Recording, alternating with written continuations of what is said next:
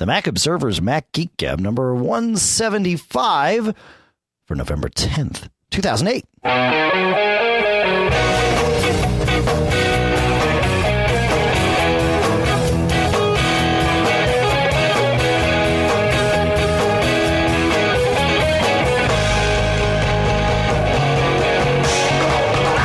Greetings, folks, and welcome to the show.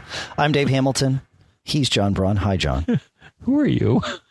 What's wrong? It's been so long. Yeah, it's been a while. It's been weeks. It has. Exactly. Exactly. That's right. But, every now and then, you were traveling, and just every now and then, I think we need to take a little breather just to recharge our geek powers. Yeah, that's true. I did the absolute worst thing travel-wise I've ever done. So, I went to AdTech. And in New York City. In New York. And you're in New Hampshire. Yeah, I'm in New Hampshire. I wanted to go. I had a meeting for the Association for Downloadable Media first thing in the morning at 10 a.m. Yep. And then I had dinner scheduled with Greg Snyder and Sean McAndrew, two of our New York-based folks for Backbeat Media. And then lunch, I had the pleasure of having lunch with two Russian programmers that I've been working with for 10 years and have never even spoken with, let alone... The guys that make the site work. In a sense, yeah.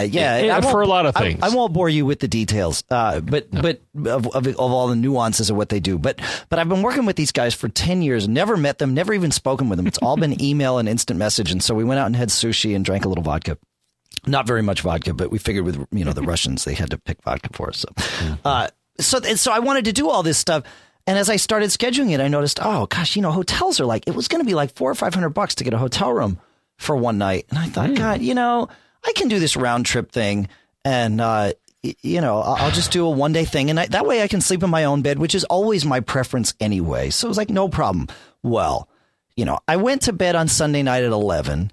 I woke up at 4, drove to the airport, got on the plane, then get off at JFK. I took the the subway in, so that's another hour. Did all my. You missed the.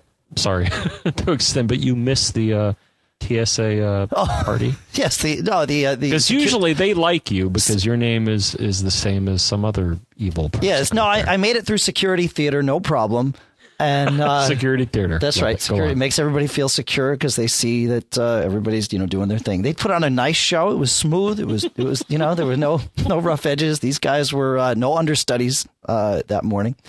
And so went through, did that, got to the meetings, did my whole day, and by the time I got back home, it was 2 a.m. And I thought, well, okay, at least I've saved the company some money. Well, then Tuesday and Wednesday, I was just totally shot because I had to be up first thing in the morning with the kids and everything. And it didn't save the company any money. It essentially turned me into a walking zombie for a day and a half. Mm-hmm. So I won't do that again. But it was fun. And I'm going to Austin next week, so I'll talk a little bit about this now, and then next week I'll talk more, but I got one of those Kensington, and there's a bunch of companies that make them. I got one of those Kensington kind of snap-on iPhone battery rejuicers. It's just an extended battery, and it essentially charges the iPhone from this little extra battery pack, but you can use it while it's doing it. Does it charge it, or does it act as a external battery, or it charges it? It is charging. Okay. It acts as a charger. The iPhone sees it as a charger. And it will pass through charge. So when you plug this thing in, you then plug. Okay. And it's actually really cool, and it worked really well for the day. I'm going to have more experience with it next week, so we'll talk more about it. But just figured I'd throw it out there because I knew I wasn't going to have a laptop with me all day, and I figured, well, I'll probably wind up taxing the battery on the iPhone. So, so that's one little cool thing I found that we'll talk about a little bit more. You found something cool. Actually, our listeners pointed out two very cool things, and one of them you wrote about this morning for TMO on the site for your Mac Gadget. Yes, I did. So Monday's Mac Gadget. Yes, it's back probably every 2 weeks, or we'll see. Cool. But anyways, so the piece of software I found, and basically what I pointed out is, in general, the Unix roots of Mac OS X, part of Unix being at sometimes a server operating system, there are scripts that run daily, weekly, and monthly to just clean up all the garbage that you really don't need. It's helpful in the short term, but not in the long term. The problem is with a lot of portables, as I pointed out, and I think all of us do, is your computer's not on 24/7 for the most part. So what this does, it's a utility that will kind of nudge the operating system to do these things. What's the name of the utility? I'm sorry, Macaroni. I like it. And their logo is cool too. It has a little noodle. But anyways, so Macaroni, what it does is at the very minimum, it lets you view, but also schedule or force the daily, weekly, and monthly Unix scripts that normally run under OpenBSD or the BSD core that I guess Mac OS X is currently based on. The cool part, so number one, it lets you look at, if you click on one of these and it has a big text window, you can see all of the things it's trying to do. Well, that's kind of cool because then you get to your inner geek in that you can see the commands that are running on the console level or the text level that are part of these scripts. But then it also, the next thing is it lets you do a couple of other extra things. So some people wrote in and said, well, I like some other utilities. They'd let me run these scripts. What I like is this lets you look into exactly what the scripts do. And the feedback from the terminal. Okay. But then also they have a couple of other options and it's open actually to anything, but they have a repair permissions task and a remove localized files task, so two of those, the repair permissions, as we all know, permissions sometimes get screwed up and your Mac doesn't do what it should. Well, this is, scheduling a task to check that. It may take a little while, so you got to think about when you'd want this run. But then another one, remove localized files. And other utilities do this, but it's cool in that I think what the aim is, if you just downloaded something, eventually I'll cleanse that because a lot of times you have multiple languages and multiple resources in a file. You're never going to use them. Okay, and so by localized files, I'm just going to try and crystallize this a little bit. Yes. What they mean is if I install a piece of software and the only language I ever use is English, I don't care to have all of the other language packs built, baked into that into whatever I've installed. So this will remove everything that I don't want to be there, essentially. Exactly. So just like, Mac OS, Windows, whatever, they all have versions that are keyed towards a certain region. Let's not assume that everybody reads and writes and wants to see English. Sure. For a moment. I'm sorry. Well, sure. I can't help it. No, that's right. Well, and we do the podcast in English, I'm so it's sorry. We have plenty of listeners whose primary language is not English, and I know this, but it is the language we speak, but that certainly doesn't mean it's the language that everyone has to. Yeah. So I think they actually default to. So I know a little Spanish. You probably do also for being in Texas and just school and stuff like that. School mostly. Yeah. But I think their default is English and Spanish will keep, which I think is a safe assumption for most of the U.S.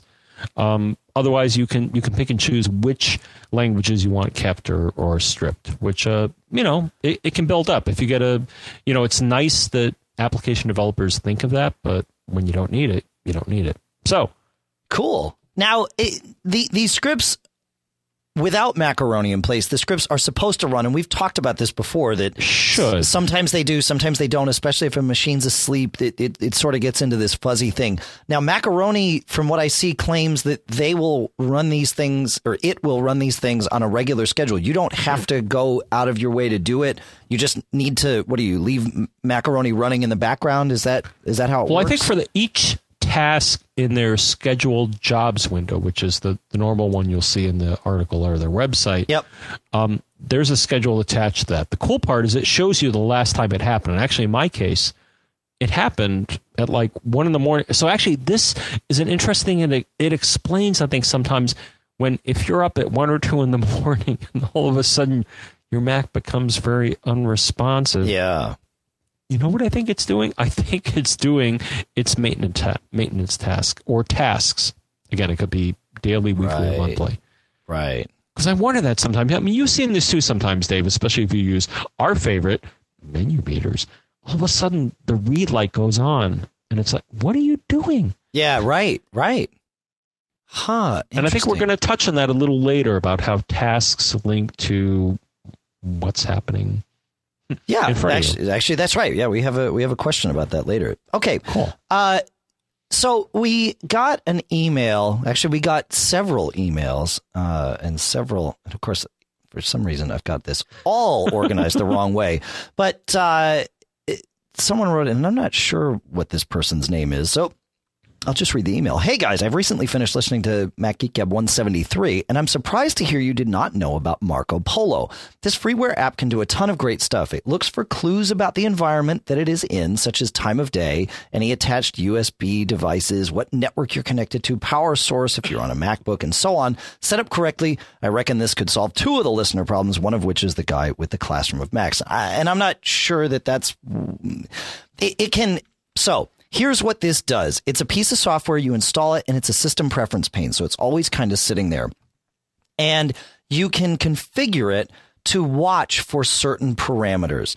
Like he said here, you can have it check what network you're connected to. For me, I can have it check what monitor is connected externally. And then you can have it also look for different Bonjour devices, or whether you're on Ethernet, or whether you're on airport, or what airport networks it sees. And with each of these pieces of criteria, you say, okay, if I have this, chances are I'm at this location, and you kind of define locations within the software. Now, those locations can map to your network locations, or they can just be Marco Polo locations.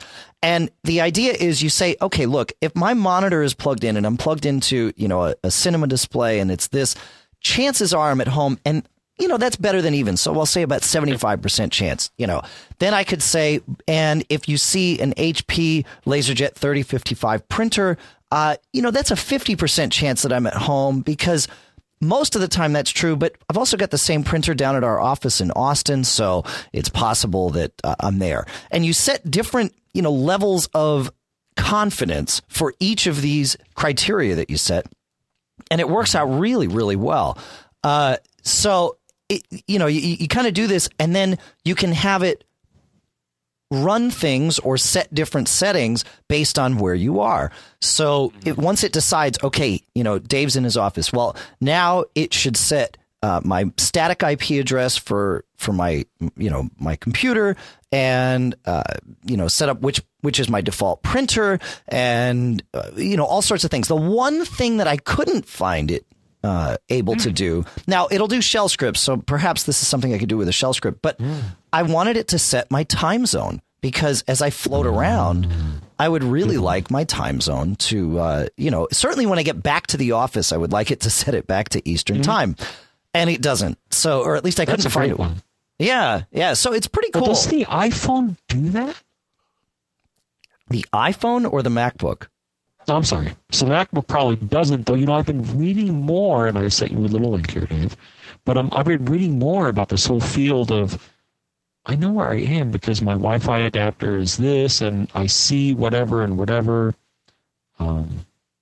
I'm actually gonna pause the show here for a second, folks, and we're gonna fix John's Skype thing. Okay, we're back, and I think, John, you're much clearer now. Say hi, John. Hi, John. So no, this software is pretty cool, and two people this week mentioned it, at least two. I did not get through all the email that came through in the last couple of weeks, but people have mentioned it before, and I just never dug in. But it is definitely a cool thing found. So, yep, and I guess it all touches on this whole context-aware computing kind of. MIT has been doing this for a long time, and actually now with the the iPhone and GPS and Skyhook and all that, it's more and more. My device knows where I am. What's happening around me? That's interesting. Yeah, I think it's really kind of cool and scary. Right. Yeah. Cool if it's pulling the information and making decisions about it. Now, if it's pushing your location out, certainly without you knowing, that's bad. And even with you knowing, I mean, with applications like BrightKite and Looped and all that stuff, people could follow you around. Certainly they could follow me around. And sometimes that's okay, and sometimes it's probably not. But so if you plan on following me or Dave around, please, give us a heads up. So That's right. Okay, our first sponsor for the show is Smile on My Mac, and this week and this month we're talking about Disc Label. Now, Disc Label is a piece of software that allows you to create labels, cases, jewel case inserts, DVD case inserts, all on your own. It's got templates built into it, or you can design them from scratch. It pulls in track information from iTunes or photos or photo names from iPhoto, and supports just about every label that you can buy, including the direct-to-CD printers, the LightScribe and the Disc Painter, and that sort of thing. There's a screencast that Don McAllister, from Screencasts Online, Smile on My Mac has a screencast that he did for them up there that kind of walks you through this. It is so easy to create labels that look really, really professional and really, really cool. And the idea is here, you can. We're heading into the holiday season. The economy is, let's say, iffy. We don't really know what's going on. But, here you stretch your holiday budget, right? By creating stuff yourself. You do some, build some, maybe a DVD of some, family photos, and you put some music to it, and then you can build your own custom disc label with Disc Label. And they've got, I think it's a huge clip art library that you can download along with it.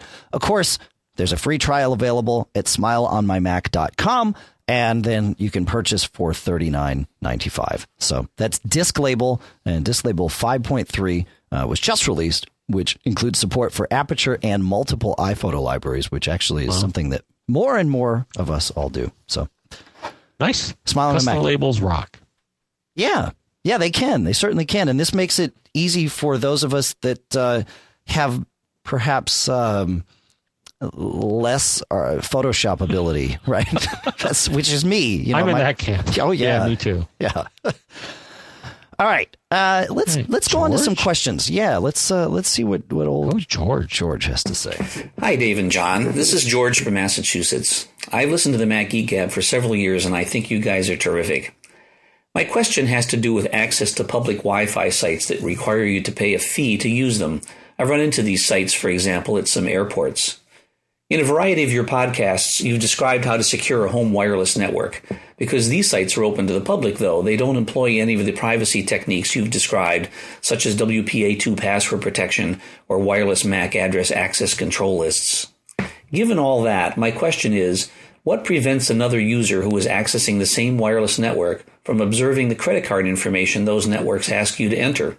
For example, could an identity thief simply connect to such a public network, run a sniffer application on his or her computer, and record your credit card information?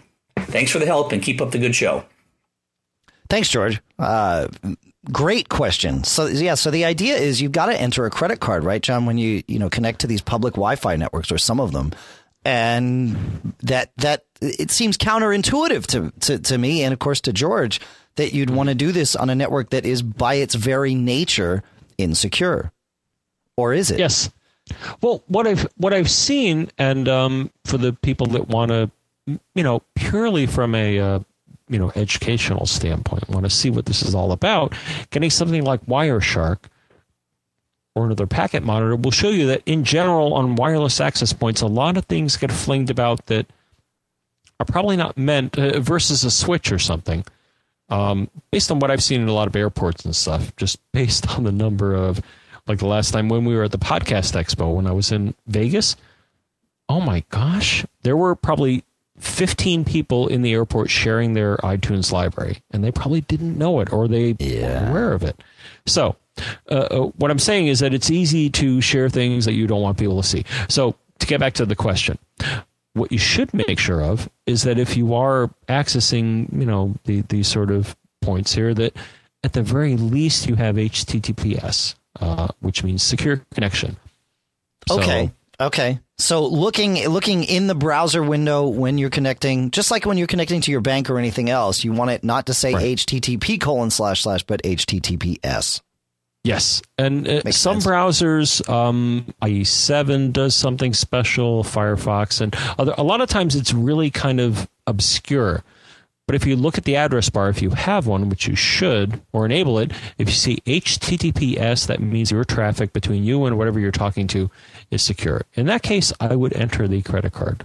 Now, otherwise, Safari also indicates this by putting a little silhouette of a lock in the upper right-hand corner of the browser window, just to kind of drive that point home. So, right. So, and I guess the only thing that I and maybe you feel is not quite right. A lot of times, there are some browsers like Firefox, I think initially, and some browsers will say, "Hey, you're connecting to whatever. Do you want to know if it's secure or not?" And you're usually like, "Go away. You're interfering with my browsing experience." But anyways, to get down to the question, got it. If you're going to log into a unknown, if it looks legit, it probably is, I hope. Don't do a point-to-point.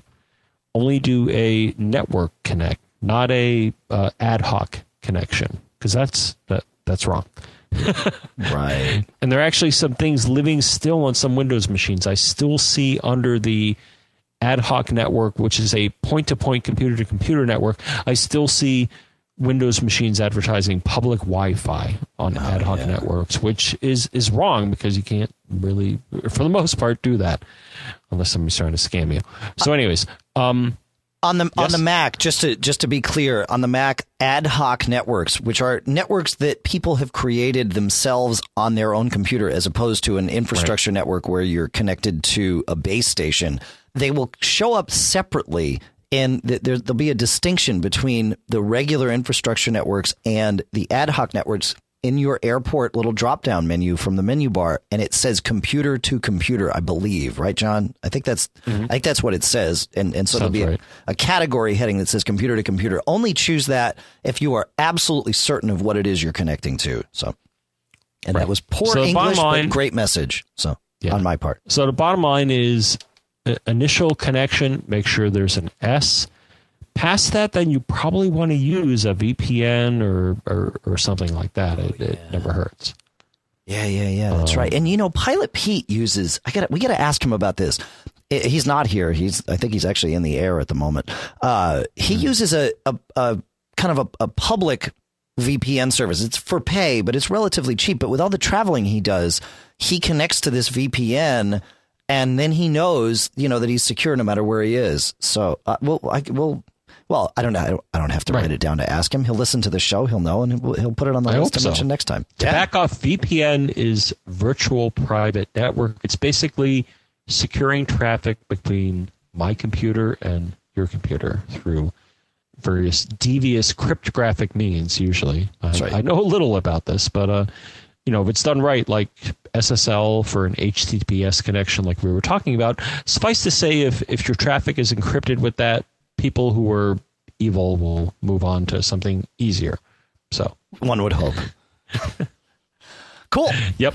Now, we talked about Wireshark. I mean, that's a good... And actually, I had a little bout with Wireshark because apparently the latest version on the Intel machine I have at work now, which is fun, the Mac Mini, apparently you have to run a startup script to change permissions on the device that lets you look at other network devices. It's kind of squirrely. I don't know if you've done Wireshark lately. No. Interesting. It's kind of weird, but because I'm on my G5, it just kind of installed and it showed all the interfaces. But apparently there have been changes in the way. I'll link to a article about the details. But suffice to say, on Intel machines, what I've seen, you can't just install Wireshark. But Wireshark is great, especially if you're in an airport and you want some entertainment.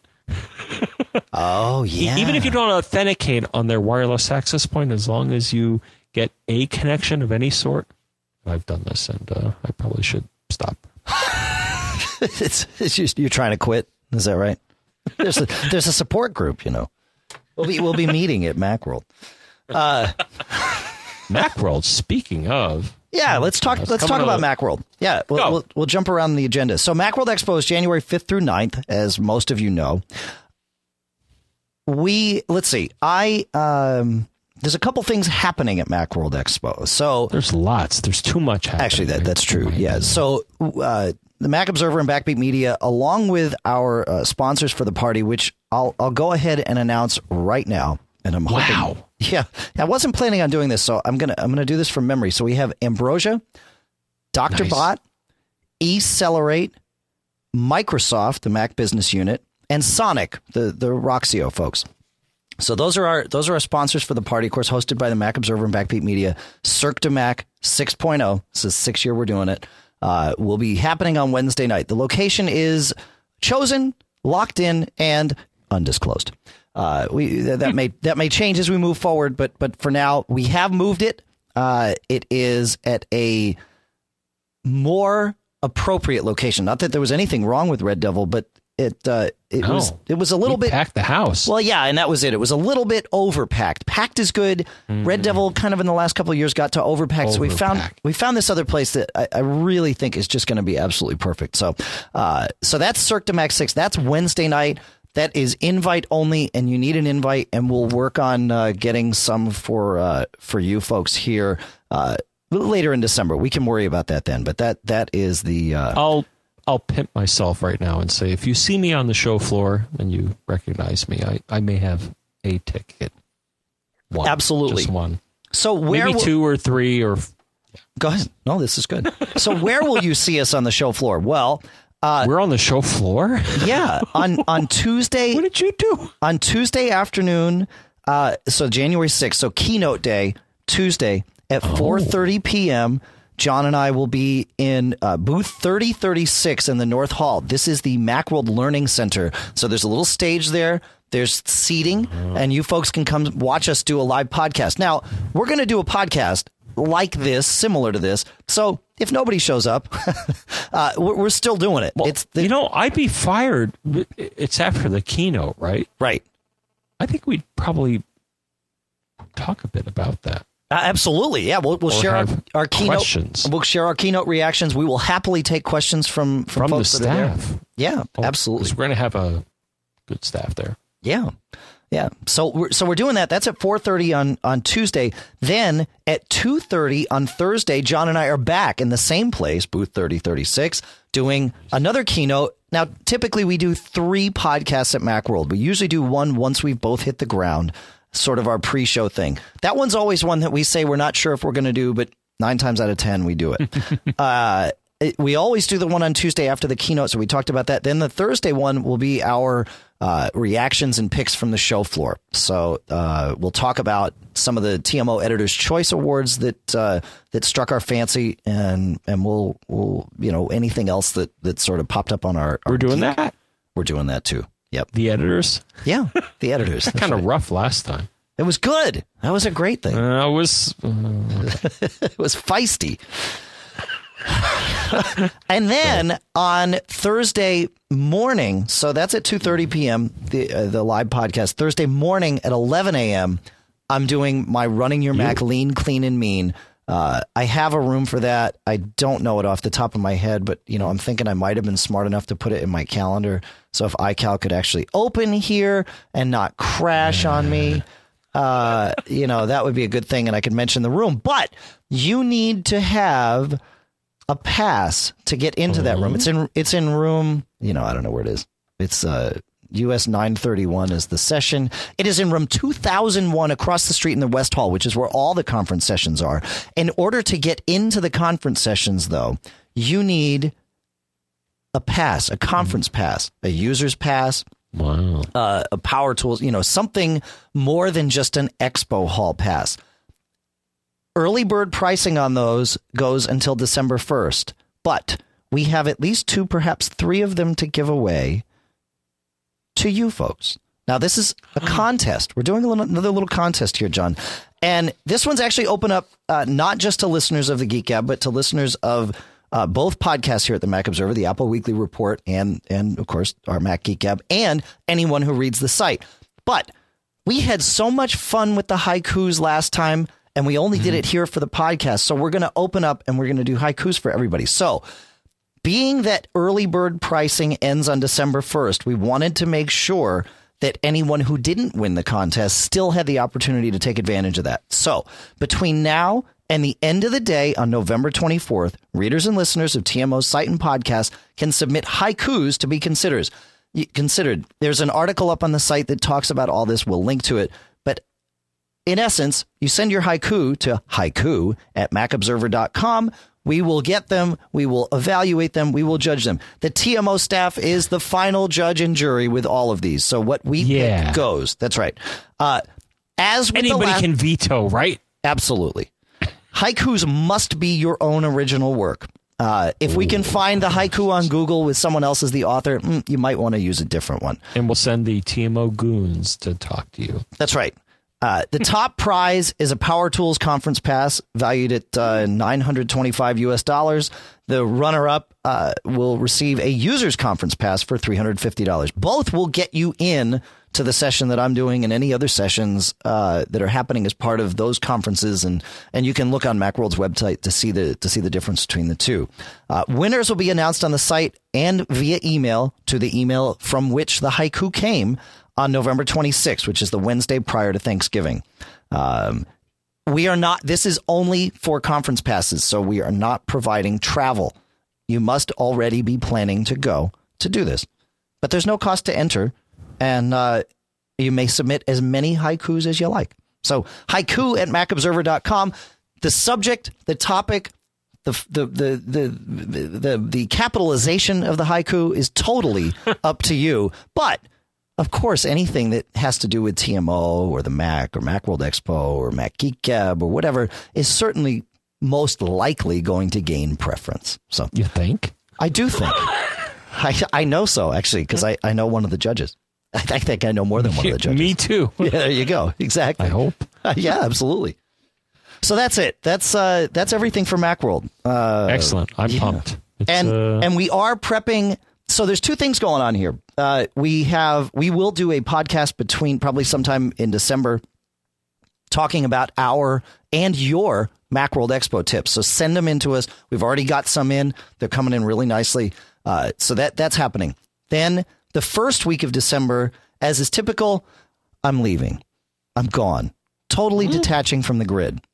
We're going to Disney World. Sweet. I'll run an interview with Paul Kent that we will do prior to that. And some of you have actually already sent in some questions for us to ask Paul. They have. I know. And so smart. You people are so smart. Yeah. He may not answer, but I think he will because Paul is just that type of He's a swell guy. And Paul, of course, will be playing with me in the Macworld All-Star Band on Wednesday night at Cirque de Max 6. Smoking. He is. He's Last great. I saw. Yeah, man. He's great. So that's that. That's Macworld Expo, right? We did it all. We did it all. Okay, so send in your questions, send in your tips, and with that, we move right on to Peter. Hi, John and Dave. This is Peter from Syracuse, New York. I've got another question for you guys. I'm running a brand new iMac 24-inch here at my work, and every night when I go home, something happens so that when I return in the morning, there is a process called applet taking up 100% of one of the CPU cycles. It seems to be a child process of one of the kernel tasks, but I have no idea what it is. Is there some way that I can figure out what's causing this applet to open up and take up all my CPU? When I force quit it, nothing seems to happen, and I just don't know what's causing it.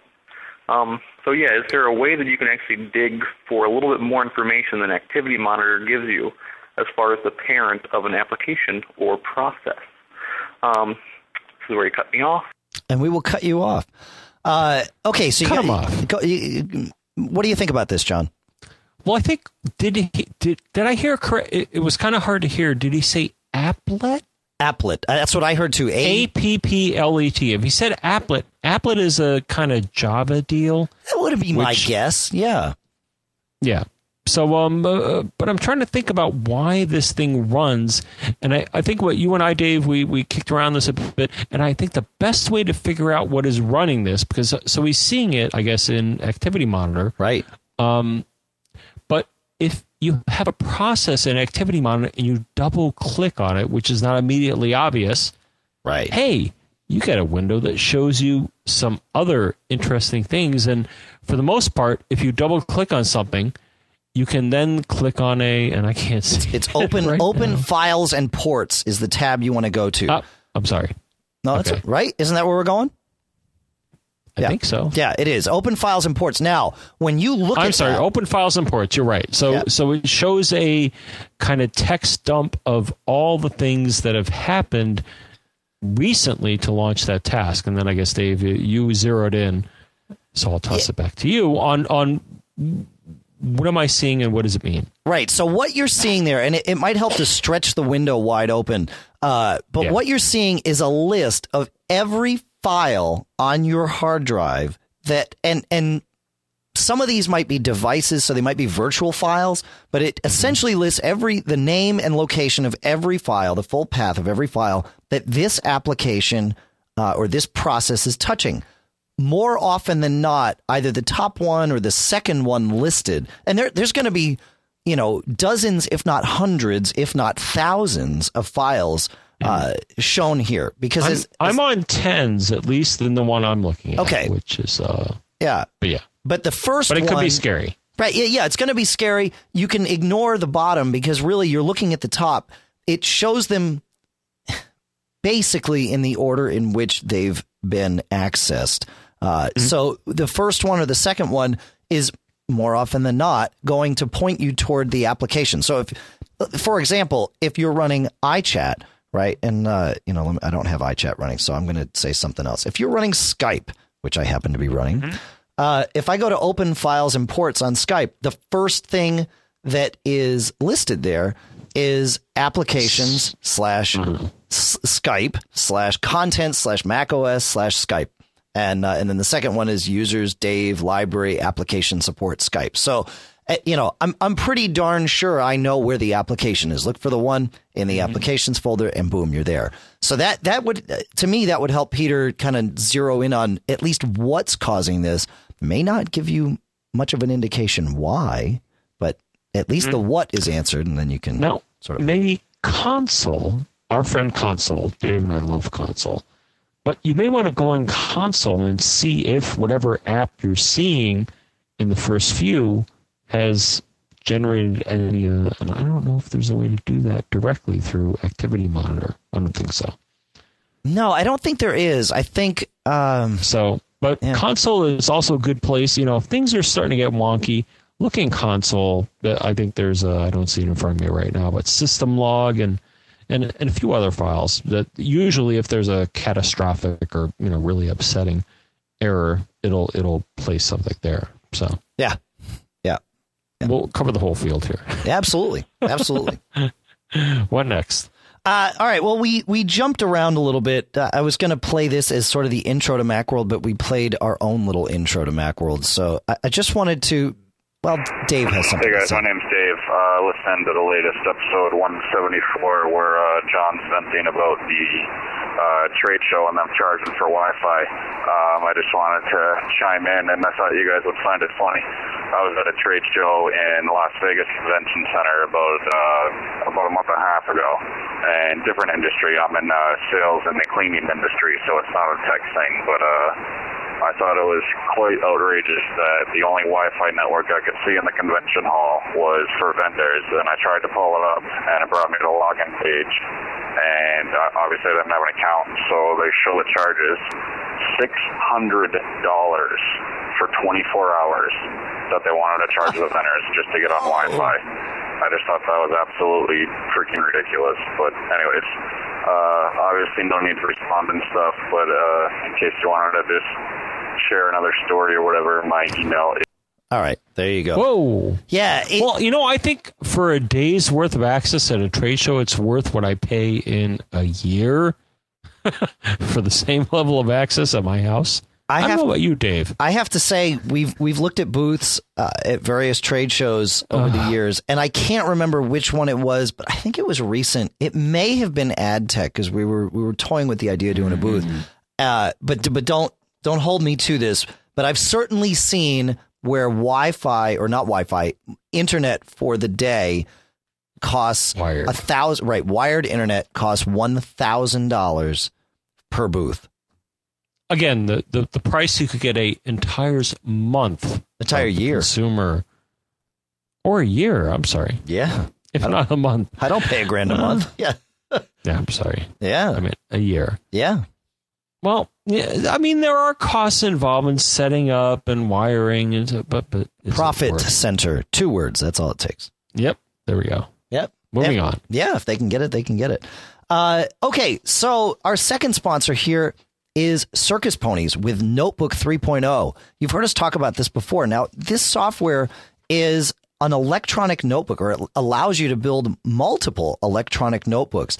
And inside each notebook, you can tie together, of course, your notes in an outline form. You can put PDFs in. You can put sketches, diagrams, and text. It's even got handwriting recognition software. So if you're scratching notes out on a tablet, or if with your mouse, if you're so inclined, or even if you scan something in that you've pulled in, it will go through and do handwriting recognition. The new version allows you to do diagrams and sketches, and you can annotate PDFs right inside the notebooks. So you can pull together all sorts of different things in unrelated formats, all into one notebook, so that if you've got a project going on, or if you have, say, a class you're taking and you need to tie all this stuff together, Notebook 3.0 from Circus Ponies will do it. It is available now. I know when we started talking about this, it hadn't come out yet, but it is available now. If you are a Notebook 2.0 user and you bought it in the last year, or essentially bought it in 2008, so not in the last year, but bought it this year, you can upgrade to version 3.0 for free. If you bought it prior to that, it's $19.95 to upgrade before November 30. After that, it's $29.95, and a full license is $39.95. As with everything these days, there is a free trial available. So if you haven't used it before, go ahead to circusponies.com, download it, give it a test, give it a try, and once you're ready to go, $39.95 right there inside the app or at their website. So Circus Ponies Notebook 3.0, and as always, we appreciate their sponsorship. Moving along, I think it's time for Tim. Are we? It's time for Tim. Tim? I think so. Go, Tim. Sure, why not? We'll take it. Hello, John and Dave. My name's Tim. I'm in Danbury, Connecticut. Hey. I have a MacBook Pro 17-inch Intel machine, and I use several external DACs, or digital audio converters, to route sound to different devices on my office, from headphones to speakers and whatnot. I'd like to know if there's any way I can route the sound to 2 of the DACs at the same time. I've tried many different utilities and the control panel, but I only ever seem to be able to route the sound output from my system to any one DAC at any one time.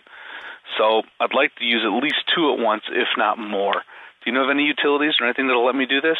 Thank you. Yeah, actually I do. I'm using one of them right now, and you've probably heard me talk about it if you've listened to the show for any length of time. Audio Hijack Pro from Rogue Amoeba. This software, not for the faint at heart. The UI is not really built to hold your hand or walk you through anything, but you could, inside Audio Hijack Pro, you hijack whatever sound it is that you want to route to multiple places. Now, this could just be system audio, and that's certainly an option. So you're capturing everything.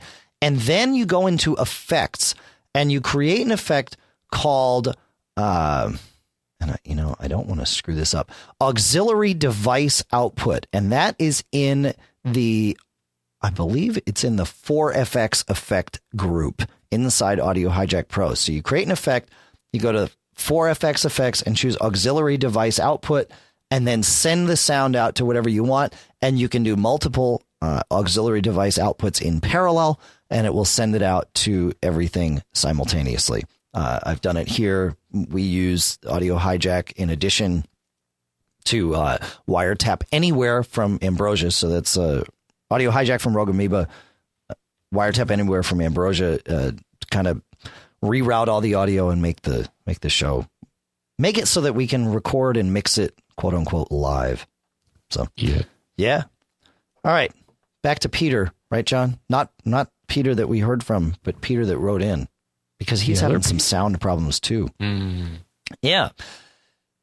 He says, I was messing with the sound settings and system preferences the other day so I could record some guitar riffs with my audio cord. The only thing I recall changing is the default input, but for some reason, since I changed that setting, the OS doesn't play notification sounds. For example, when I empty the trash, no crumpling paper noise. When I move a file, there isn't that usual clinging noise, or in iChat, when I get a new message, it doesn't beep at me. Error messages also have no sound accompanying them. When I adjust the volume, it still makes that notification sound, and the sound still works with web pages, iTunes, movies, etc., but not with the OS notifications. Any idea what setting I have to change to get this back? So, John, you had a good path here on this one. I did. I think so. Of course I did. So you go to sound, so system preferences, sound effects, and what you're going to notice here is a couple of finer tuned options here. Play user interface sound effects and play feedback when volume is changed. So I would dig into this control panel and just see if things are set up the way you think they are. Now, what Dave and I also found, okay. Now, there's also another place you could look at where there are some prep files that, if things are really kind of messed up, you want to nuke. And, I don't have them in front of me here right now. I have them. You prepped them. I'll read them. So, library. So, hard drive, library, preferences, com.apple.audio.devicesettings.plist, and com.apple.audio.systemsettings.plist. Yeah. So basically, if you're really in a rough state where your sounds are not doing what they should, and I think I've run into this, Dave, I think actually at work I'm going to get into this, but go and nuke those, delete those files. Maybe you want to back them up just in case, but then delete those files and recreate them, and in all likelihood you'll get what you're looking for. Because I've run into this too. Every now and then your machine doesn't make any sound. What do you do? Yep. Get rid of the prep files. Okay. So the interesting thing is you had prepped all that information, and I sent it off to Peter, and Peter wrote back and he says, the funny thing was that setting, the play user interface sound effects setting, was on. He says, I should have mentioned that in my original email, but I forgot. Anyway, I unchecked it, then rechecked it, restarted, and all my sound came back. So to me, that speaks to exactly what you were saying with a potentially damaged preference file. Rewriting that setting may very well have done it. As we were going through this, I was reminded of when I had the same issue where iChats wouldn't come through. And this was on a previous version of, I think it was a previous 10.5. It wasn't Tiger. It was definitely Leopard. But what I had to do was go into the Audio MIDI setup application and change. And I don't know why this happens, but the sample rate got changed. So instead of being at, I think it's 44.1, it was at 36 or something kilohertz, and nothing was working right. So I changed the sample rate, and boom, everything worked right. So that may also be a place to check. Audio MIDI, that's a really weird. Oh yeah, app. Yeah. It is a weird app, but you go to the audio tab in that, not the MIDI tab, obviously, and then you can set the sample rate. But actually, mine's 222-2007, so maybe not that odd. Yeah. I don't know. Your Skype's doing weird things again, but it did it again earlier, and then it magically got better. So we'll see if that bandwidth manager in Skype does its thing. All right. Where are we time-wise here? Do we have, we should have, well, yeah, we should definitely talk about Aaron because, because he did something very cool. Yeah. Aaron says, I was listening to your latest podcast, number 174, and my ears perked up when I heard you talking about Time Machine and sparse bundle errors. And I know this is something near and dear to your heart, John. The reason being big problems. You and Jeff Gamet, right? Two of you on the TMR. Jeff is if it's me and Jeff, it's bigger than both of us. So that's right. The reason being, I just gone through just such a failure as you described in your show. And as you suggested, it wasn't the first time that it happened to me. But the only time it has happened to me is when I sleep my MacBook when it's in the midst of a backup.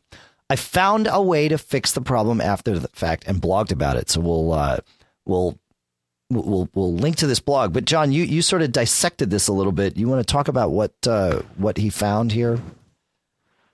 No.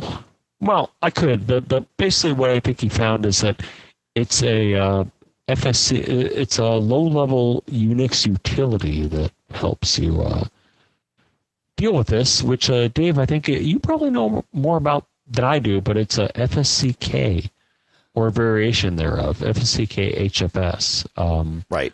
Will repair this damaged file. So I think that the thing that was brought up is that the file is damaged. How do you fix it? A lot of times the solutions, either through disk utility or whatever, sometimes the Finder would say, yep, I don't know, it's read only. It's like, that's not very useful.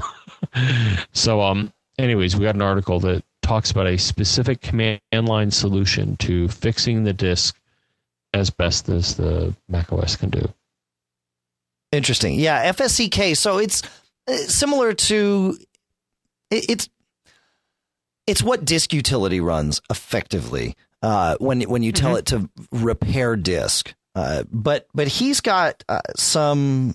There's a switch that he's putting in there that I don't think disk utility does that rebuilds things in a different way. So yeah, FSCK goes through the directory tree and fixes any lost pointers and B trees and all of that. Happy haha, I think is I think that's the technical word, right? Happy. Yes, I concur. Happy haha. All right, cool. All right. You know what? I think it's time to bring the band in, don't you? Mm-hmm. Yeah. Aren't they kind of chilly? Yeah, it is getting. Chill. It is getting. It's getting. It's starting to get. Where's cold the band? here. Oh. Come on. I tried to bring the band in, and why does it always happen at the end of the show that when I try to bring the band in, the sound stutters a little bit there? There we go. The band. They were there. They're gone. Oh. I don't hear them anymore. Do you hear them? Great. Beautiful. Really nice. Let's try this again. There we go. What the heck is going on here? Huh. Well, that's really nice. That's special, isn't it? You gonna pause or what? I don't think so. I'm going to try it again. That's really nice. It's special. What's going on up there? It's too cold up there. I guess that's what it is.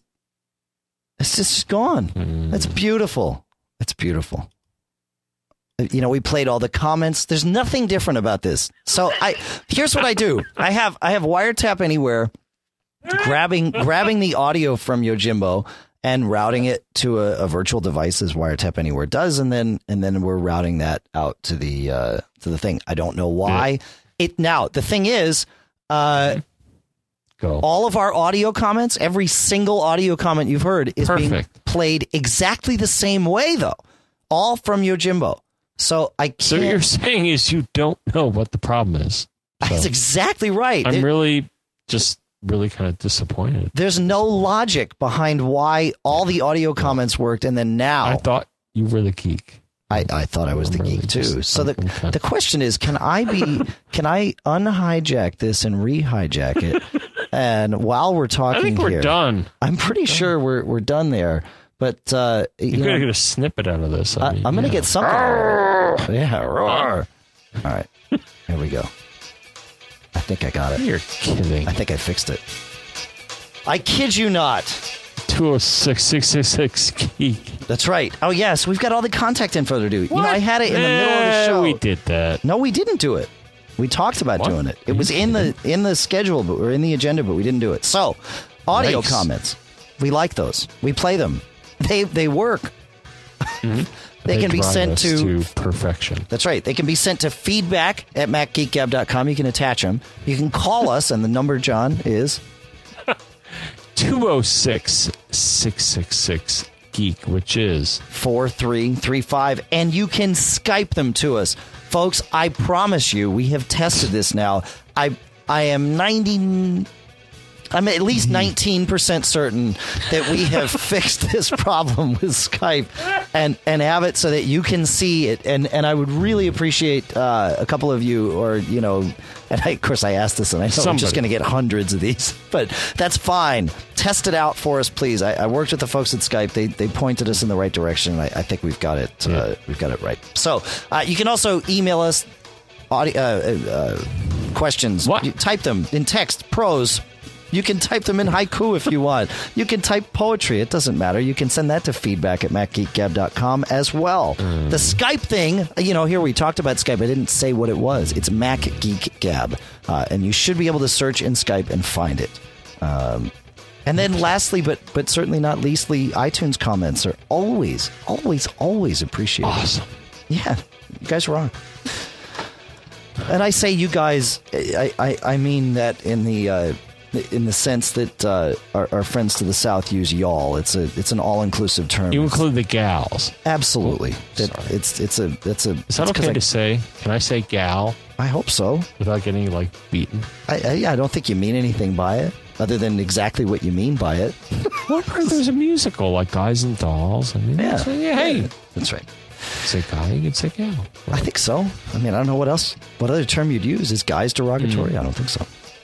Thankfully, this isn't the politically correct Geek Gab. Although we try to be politically correct, we just don't. No, we don't. We don't try to gab about being politically correct. No, we certainly don't. Enter the contest here at TMO. Send your haikus to haiku@macobserver.com. We look forward to reading all of your submissions. And laughing behind closed doors. That's right. Such. Michael Johnston at iPhone Alley will have converted this to AAC for you. Typically, he tries to do them at night. His schedule lately has been such that he's done them first thing in the morning on Tuesdays. So for those of you that are missing out on it, that's why. Cashfly Hosting provides all the bandwidth and server storage for all of the episodes of the Mac Geek Gab.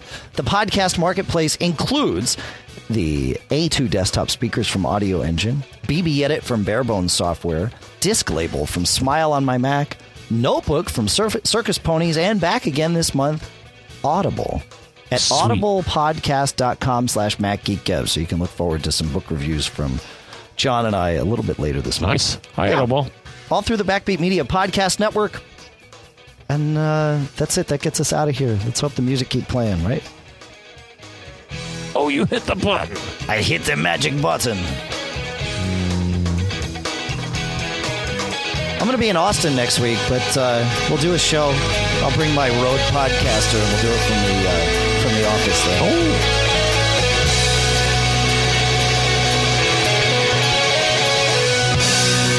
Which means I have to travel again. Oh, I know what that means. What's that? You're going to get caught. Made up.